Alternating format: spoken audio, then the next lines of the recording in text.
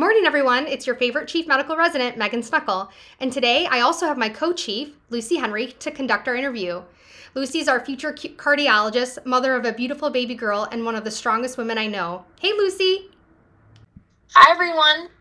Today we're going to do our next special collaboration with the Women in Medicine group here at University of Connecticut.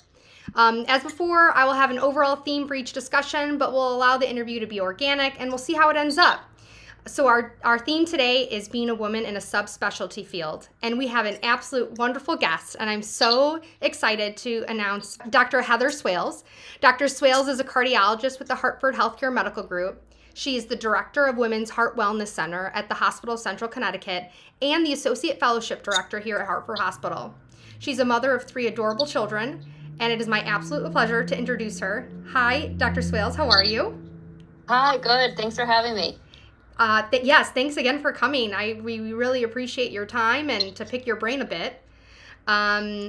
So today we're going to talk about being a subspecialist as a woman and, what challenges you faced and any kind of roadblocks and, any pearls that you have for our listeners. So, Lucy, you want to take it off? Yeah, absolutely. Dr. Swales, thank you again for being here today. We're so excited to interview you.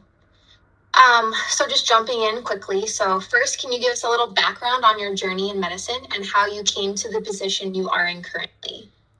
So I did my undergraduate up in Maine at Colby College. And when I was there, I struggled a little bit trying to figure out what I wanted to do with my life, debating between medicine or science, and thinking about possibly getting a PhD. So I took a few years off after college and did some basic science research, quickly realizing that I like people more than test tubes and cells, and then decided to apply to medical school. And I got into the University of Massachusetts and then did all my training there subsequently. So I did my internal medicine residency and then cardiology fellowship. And so was up in Worcester, Mass for about 10 years, where I met my husband when we were medical students. And when we both finished our training, we were looking for jobs in not necessarily the same institution, but we wanted to work in the same general location, thinking eventually we might have a family and trying to balance the commuting and the work schedule. And so thinking living and working closer to each other would be helpful. So that brought us to Connecticut at Hartford Hospital, where I have been since for the last 11 years. And my job has changed a little bit since I've been here. Maybe 5 years after I got here, I was offered the Associate Program Director position, which I share with Lane Duval. And that's been a really nice addition to my career. But I still have a role in the Echo and labs and in my own outpatient practice down in New Britain, which is one of the sister campuses to Hartford Hospital at New Britain General Hospital. Thank you for that. I feel like I know some of that background history because I got to work with you, but I'm sure our listeners were interested to hear kind of your story and how you ended up where you are. So how did you get interested into cardiology? Was there any specific moment that you can reflect on that was kind of like the turning point for you? That's kind of interesting. My mother and father loved to tell me that when I was going through all this career deciding process, I used to always say, I don't want to be a cardiologist because I feel like so many of the diseases in cardiology are preventable and people,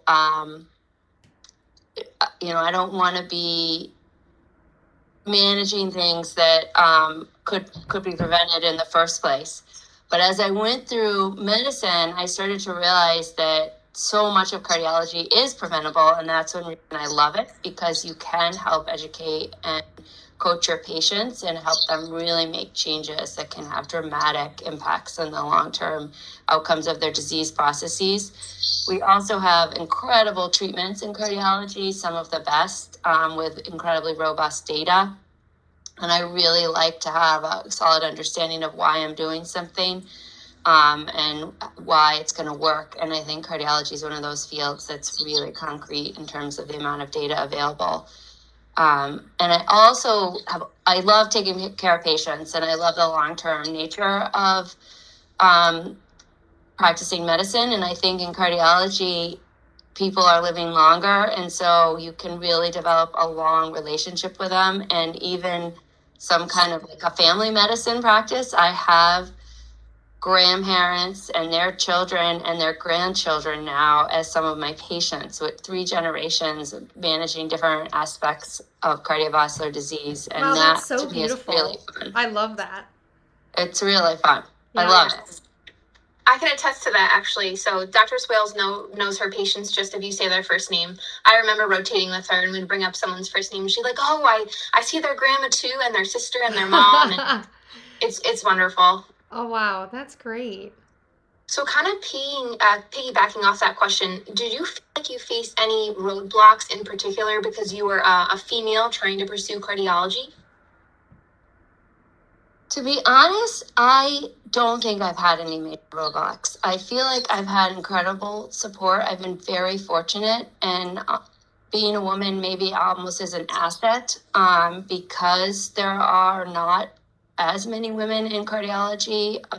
It's one of the subspecialties of internal medicine that still is lacking in women, although definitely growing.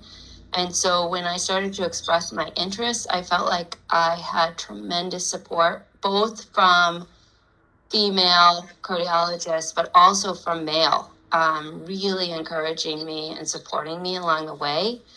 I do think, because it's still predominantly a male-dominated field, and was maybe more so when I was doing my training, you have to roll with the punches. There is a little bit of locker room talk and old school boys network that I had to tolerate or put up with, but I didn't find it to be an obstacle or a roadblock for me. Fortunately, I feel very fortunate. That's wonderful. Yeah, that is so great. Do you feel like your career goals or journey changed at all? You mentioned a little bit about, meeting your husband, and then, having children in residency, and then obviously being a mom now, being an APD. Do you feel like your goals or your journey that you had to take changed at all because of that? Definitely. Not so much meeting my husband, but having children. When my husband and I first met, we were thinking we wouldn't have kids, and then we said, "Oh, we'll have 1 kid," and now 3 kids later. That's crazy how that works. When you have one, you're like, "I'm never doing this again," and then somehow you have another, and you're like, Why am I so crazy?" Yeah, when we had our first kid, we would walk around town and we'd see people with more than 1 kid, and we would look at them and be like, obviously they're all mistakes. Like, no one would ever do this intentionally. That's so funny. Yeah. But our second and third child were planned and welcome. Okay. And on the record. On the record, they were not mistakes. But that has definitely shifted my priorities. And so I thought I had wanted to do a lot more. I was always interested in kind of a clinical research. And that research for me has really taken a back burner, because I don't have enough dedicated time, and the time that I do have is personal time, and I really want to spend it with my family. And so that's definitely impacted kind of the direction I've gone. Having children and how I balance things, I'm much more quick to think before I say yes. And I've definitely learned how to say no when I'm asked to do things, which is a skill set probably all of us develop as we age and mature. But I think after having children, that really forced me to recognize what my limitations were, and how to manage and budget the time that I do have, so that I am still able to do the things that are important to me. Yeah, no, that is so important. And let me repeat for the audience, it is okay to say no sometimes. I know I have this problem too. And I guess, although I'm a mother of 2, I haven't developed the maturity yet, because somehow I continue to say yes. But, it's something that it needs to be said and normalized, that it's okay not to say yes to everything. So thank you so much for saying that. And I think it's important, even a few weeks ago, I got a call from one of my chiefs and asking me to take on some extra call responsibilities. And I was kind of caught off guard, and I quickly looked at my calendar and I said, well, I technically don't have anything going on that weekend. I guess I could take this extra call.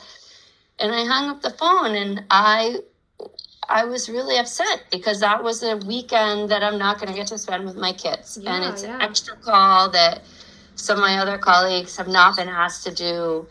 And I, sat on it for a few days, but then I emailed him and I said, I really thought about this. I have these, I don't know if you looked forward in the schedule, but I'm also on call 2 weekends in January. Mm-hmm. And so this is an additional weekend that I'm going to be doing and sacrificing for my children. And if no one else really is available, I will do it. But can you make sure you've asked everyone? Because I don't think this is equitable.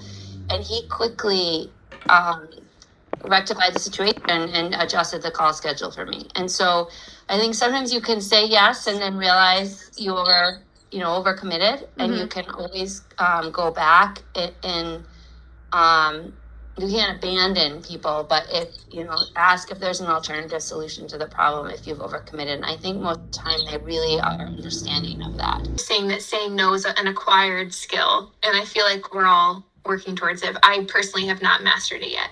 Yeah, definitely something that I hope to obtain soon, because I need to learn how to say no. Dr. Swales, what advice do you have for a young woman that's wanting to pursue a subspecialty, cardiology, endocrinology, basically anything, kind of going down that fellowship route? I think it's really important that you understand what's involved in the subspecialty, both the bread and butter as well as the kind of really fun esoteric things. And so you want to make sure you rotate at least once do an elective rotation in an inpatient and outpatient setting, because they can be very different in terms of the disease processes and the kinds of stuff you do on a day-to-day basis. And then you really want to talk with several different attendings in that specialty to really get an understanding of what their career is like and what the options are. Because I think it's your experience as a trainee can be very different from what your experience will be as an attending. And so hearing different perspectives can be very useful when you're trying to figure out which field you want to go into. And then once you figure it out, once you know what subspecialty you want, get advice, talk to, fellows, talk to attendings in that specialty to see what you need to do to line yourself up to be the best applicant possible, so that when you are applying, the odds are in your favor to help you match in a location or in an institution that you really want to be at. Yeah, no, that's so important, because I think that often my female colleagues will not pursue a fellowship because they're worried about the time constraints as being a fellow, but to remember that that's not like the rest of your life. That's just for 2, 3, 4 years, depending on what you want to do, and to really speak to the attendings and what their lifestyle is and what their like expectations of being an outpatient cardiologist or inpatient or whatever subspecialty cardiologist you decide to go for. But so I think that's really important. And I think as a woman, obviously, maybe it's not obvious, but different life's responsibilities fall differently on women than they do on men. And not the least of which is if you decide to have babies and you're going to carry a pregnancy, that's a big deal. 9.5 months, as you guys know, with its own stressors on it emotionally and physically. And depending on what subspecialty you're doing, like if you're doing cardiology, for example, there's a lot of radiation exposure. And so what does that mean if you're pregnant or trying to get pregnant? But I have had so many fellows and residents come to me who I don't even know. They just like Google my name or hear from the chief fellows or chief residents that I'm a female cardiologist that has a family. and they shoot me an email or send me a Tiger text and say, I'm wondering if I can get 15 or 20 minutes of your time. I'm interested in applying to a cardiology fellowship. I wanted to find out like what your experience has been. And I think most women are willing to share that, that we want to help encourage other women to go into the field. We don't want to mislead you. So when people apply, we want them to be genuinely making the right decision, and we want to advise you. And so the earlier you do that, even if you're an intern and you're still deciding between 3 different areas, send out a couple messages to some faculty and just pick their brain. Yeah. I've sat down with so many interns, even med students, who are trying to figure out surgical field or medical field or cardiology or nephrology or, and I'm happy to do that. And I don't know most of these people. I just spent 15 minutes with them and kind of share some ideas. And if they do that with several different people, it will help them kind of put together a plan that's going to work best for them. Yeah, no, that's really great advice. Hopefully those that are listening will remember that, and to know that we're all on the same team, and the goal is to raise each other up. So that's beautiful. So I kind of wanted to switch gears a little bit and speak about burnout. I know with a lot of the subspecialty fields, but really any field in medicine, it's not necessarily with only regard to being a cardiologist, but just being a female physician and the constraints that there are on your personal life and balancing it all and how you're doing that. I know Dr. Andrews in our last podcast spoke about how some statistics out there are showing that 17% of women with regard to household chores, women tend to do 17% more of the at-home responsibilities than their male counterpart for whatever reason it may be. So we've got a lot going on at home. We've got a lot going on at work, and balancing all of that. How do you help with that burnout and managing it all? That is a great question, and I think it's there's never one right answer, and what I say today would probably be totally different than what I'd say to you in another 6 months or a year. Yeah. The situation is always changing, especially if you have children, because their needs are always changing as they're growing and developing. Mm-hmm. Some things that have worked for me, learning how to say no. Yeah. Both to my kids and my husband and at work.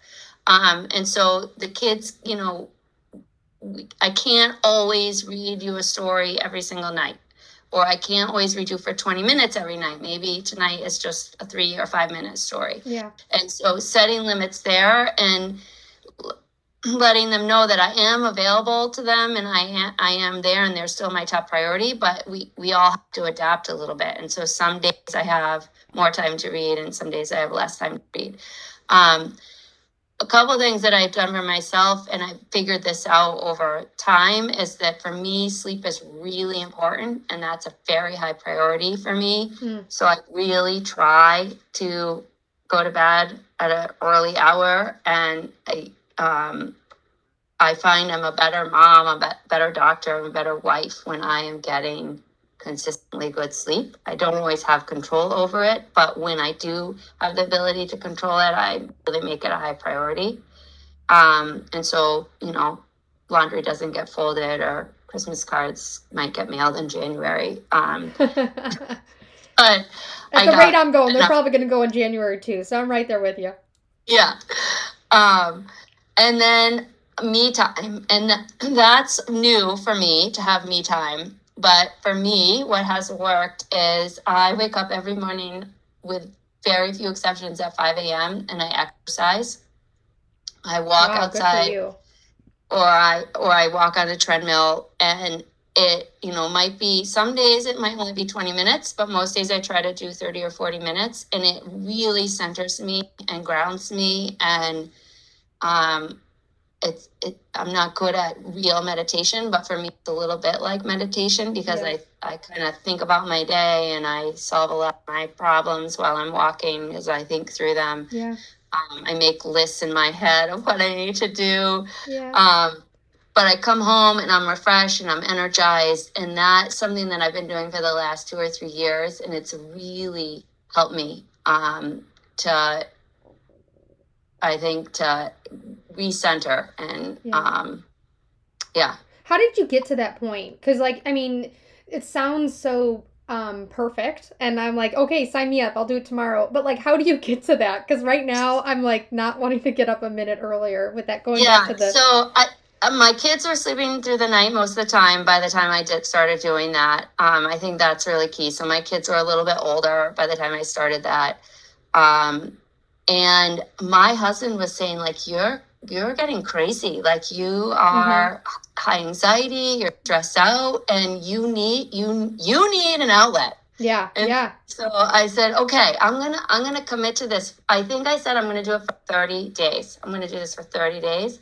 And 2 weeks in, I was feeling better, and he was like, you're really like a nicer person. Yeah. Yeah. I mean, the anxiety creeps up. You know, you think that you're doing okay, and then all of a sudden there's like crazy anxiety monsters on your back, and so, you know, the fact that you were able to knock that's amazing. That's amazing. And when I don't do it, I skip a day here and there, but I feel like it really affects me. And so now I'm really motivated because I've seen the benefits of it. I know, I'm aware that I really function better when I get this time to myself. And for me, I incorporate it with exercising, but you could, drink tea and read the New York Times or whatever works for you. But my kids are not awake. No one is calling my name or asking me for anything. Yeah. And so it's just my time, and it's worth.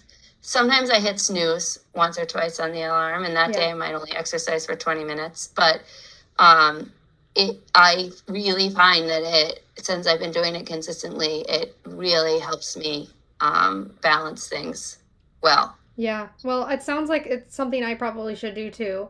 For those that are listening. Yeah. It sounds like I'm setting my alarm for 5 o'clock tomorrow morning. 30 days. We could do it, Lucy. Yeah. I mean, I know I get up maybe 5 minutes before my 10-month-old gets up, and from there on I'm running around with my head cut off trying to get everything done, and that compounds the anxiety. So if I just gave myself the time to prepare for the start of the day, I think that I would, do better, as most women would. I think even if I don't know if you guys are coffee drinkers or tea drinkers. I drink a lot of coffee. Yeah, me too. I used to get up at 5:20 or 5:15, and I would exercise. And when I walk in the door, like usually one kid was awake, and I just would get slammed in the face with mom, mom, mom, mom, mom, mom, mom. And so now I actually get up at 5. This was over the last year because now I walk in the door and I have my first cup of coffee before the kid wakes up. Yeah. And that 15 minutes of drinking my coffee in silence, I might empty the dishwasher, I might be packing the lunch for school, but no one is calling my name. Yeah. And I love that 15 minutes of drinking my coffee before one of my children is awake. Yeah. I actually moved up the time because that was how I got the coffee instead of walking in the door, walking upstairs from the basement and like the bombardment of mom, mom, mom, mom, mom, mom. Yeah. Yeah, I'm sure that's overwhelming. So I'm glad that you're making time for yourself, and those that are listening, I think the take home point there is to definitely make me time, and that will help with lots of things. So my last question that I wanted to talk about, I know we're kind of running a little bit longer on this podcast, so I don't want to take too much more of your time, but I wanted to know if you had any comments about imposter syndrome. I am a victim of it. I know a lot of my female colleagues are. I imagine in a field so male dominated, imposter syndrome is common. So, with that, can you speak on it and any advice that you have for our young listeners? Yeah, I think it's definitely real. I definitely suffer from it, sometimes more than others. I think women, I don't know if we honestly suffer from it more than men, but I think we are more honest about it and we're more vocal about it. I think a lot of men tend to be more assertive and direct in expressing their knowledge, sharing their knowledge base with you. And so women, you may second guess yourself and think, well, I'm not as knowledgeable, or I don't know what I'm doing. One thing that was invaluable to me in my training, I think back on this on a regular basis, is when I was a third year fellow and trying to figure out my career and things like that. There was a new chief at UMass where I trained. And he came in like a powerhouse, super confident, bordering on arrogant. But he set me down for some career advice, and he said, just want you to know, do you think I came in here knowing what to do as the chief of cardiology for a major institution? Do you think I know all the answers? And I was like, yes. Yeah, you fooled me. And he said, no, this is the first time I've been a chief. I don't know what I'm doing. And I have my own doubts, and I question myself constantly. And I always wonder, they made a mistake with me. I'm the one that they made a mistake with. They didn't know what they were doing when they hired me. And he was so candid. And I was blown away that this man could ever have self-doubt or ever question himself, because he was clearly a very strong leader. And so I think about him a lot, because if he had that self-doubt, then I know that I am not the only one. He wasn't the only one. I am not the only one. And he reassured me that I have the knowledge base, I have the work ethic, I have the communication skills. No one made a mistake when they hired me in my fellowship or in my first job. And yes, we may make mistakes, but we can recover, because we all do have a lot of talents and skills. Yeah. And you can always ask for help. And I really believe if you work hard and you keep trying, you're gonna make it. Like both of you are great examples of that. You guys are going into great fellowships, and it's not because they made a mistake and the match screwed up. It's because you deserved it. You worked hard. You're bright. You're excellent communication skills, excellent medical skills, and you deserve every bit of that success. And you're going to continue to succeed. Thank you. And occasionally you'll self-doubt, but that's normal and it's okay. And actually, I think it's an asset, because it gives you introspection and reflection, and it makes you a better doctor and probably a better mom and a better wife. Yeah. When you have that ability to say, am I really doing the best I can? Am I really doing the right thing? Yeah. Yeah. To know that you're not alone, and to always self-reflect to be better. Yeah. We'll spin it and say imposter syndrome is a positive thing. I love it. Exactly. Such a woman thing to do. I love it. I'm all for it. Well, I want to thank you so much. We truly appreciate your dedication to medicine, education, the residents, the fellows. You are a champion of women, and I'm sure you've touched so many lives, both patients and the learners that you see every day. So thank you so much. Thank you for having me. Yes. Yeah, thank you, Dr. Swales. This was really nice. When I spoke to Lucy about, who we should ask to be a part of this, I mean, like, Dr. Swales was out of her lips before I even finished the sentence. So we really, really thank you. And hopefully those that are listening will carry this information forward with regard to subspecialty training, being a mother, handling burnout, flipping the imposter syndrome to a positive, all wonderful things. So again, thank you so much. So stay tuned for our next episode coming soon. The next podcast is going to be discussing specifically family life and medicine. But if there's anything else specific that our listeners feel I should cover, please reach out to me or Lucy, and we would love to cover it. So thanks again for joining us all, and we'll see you next time.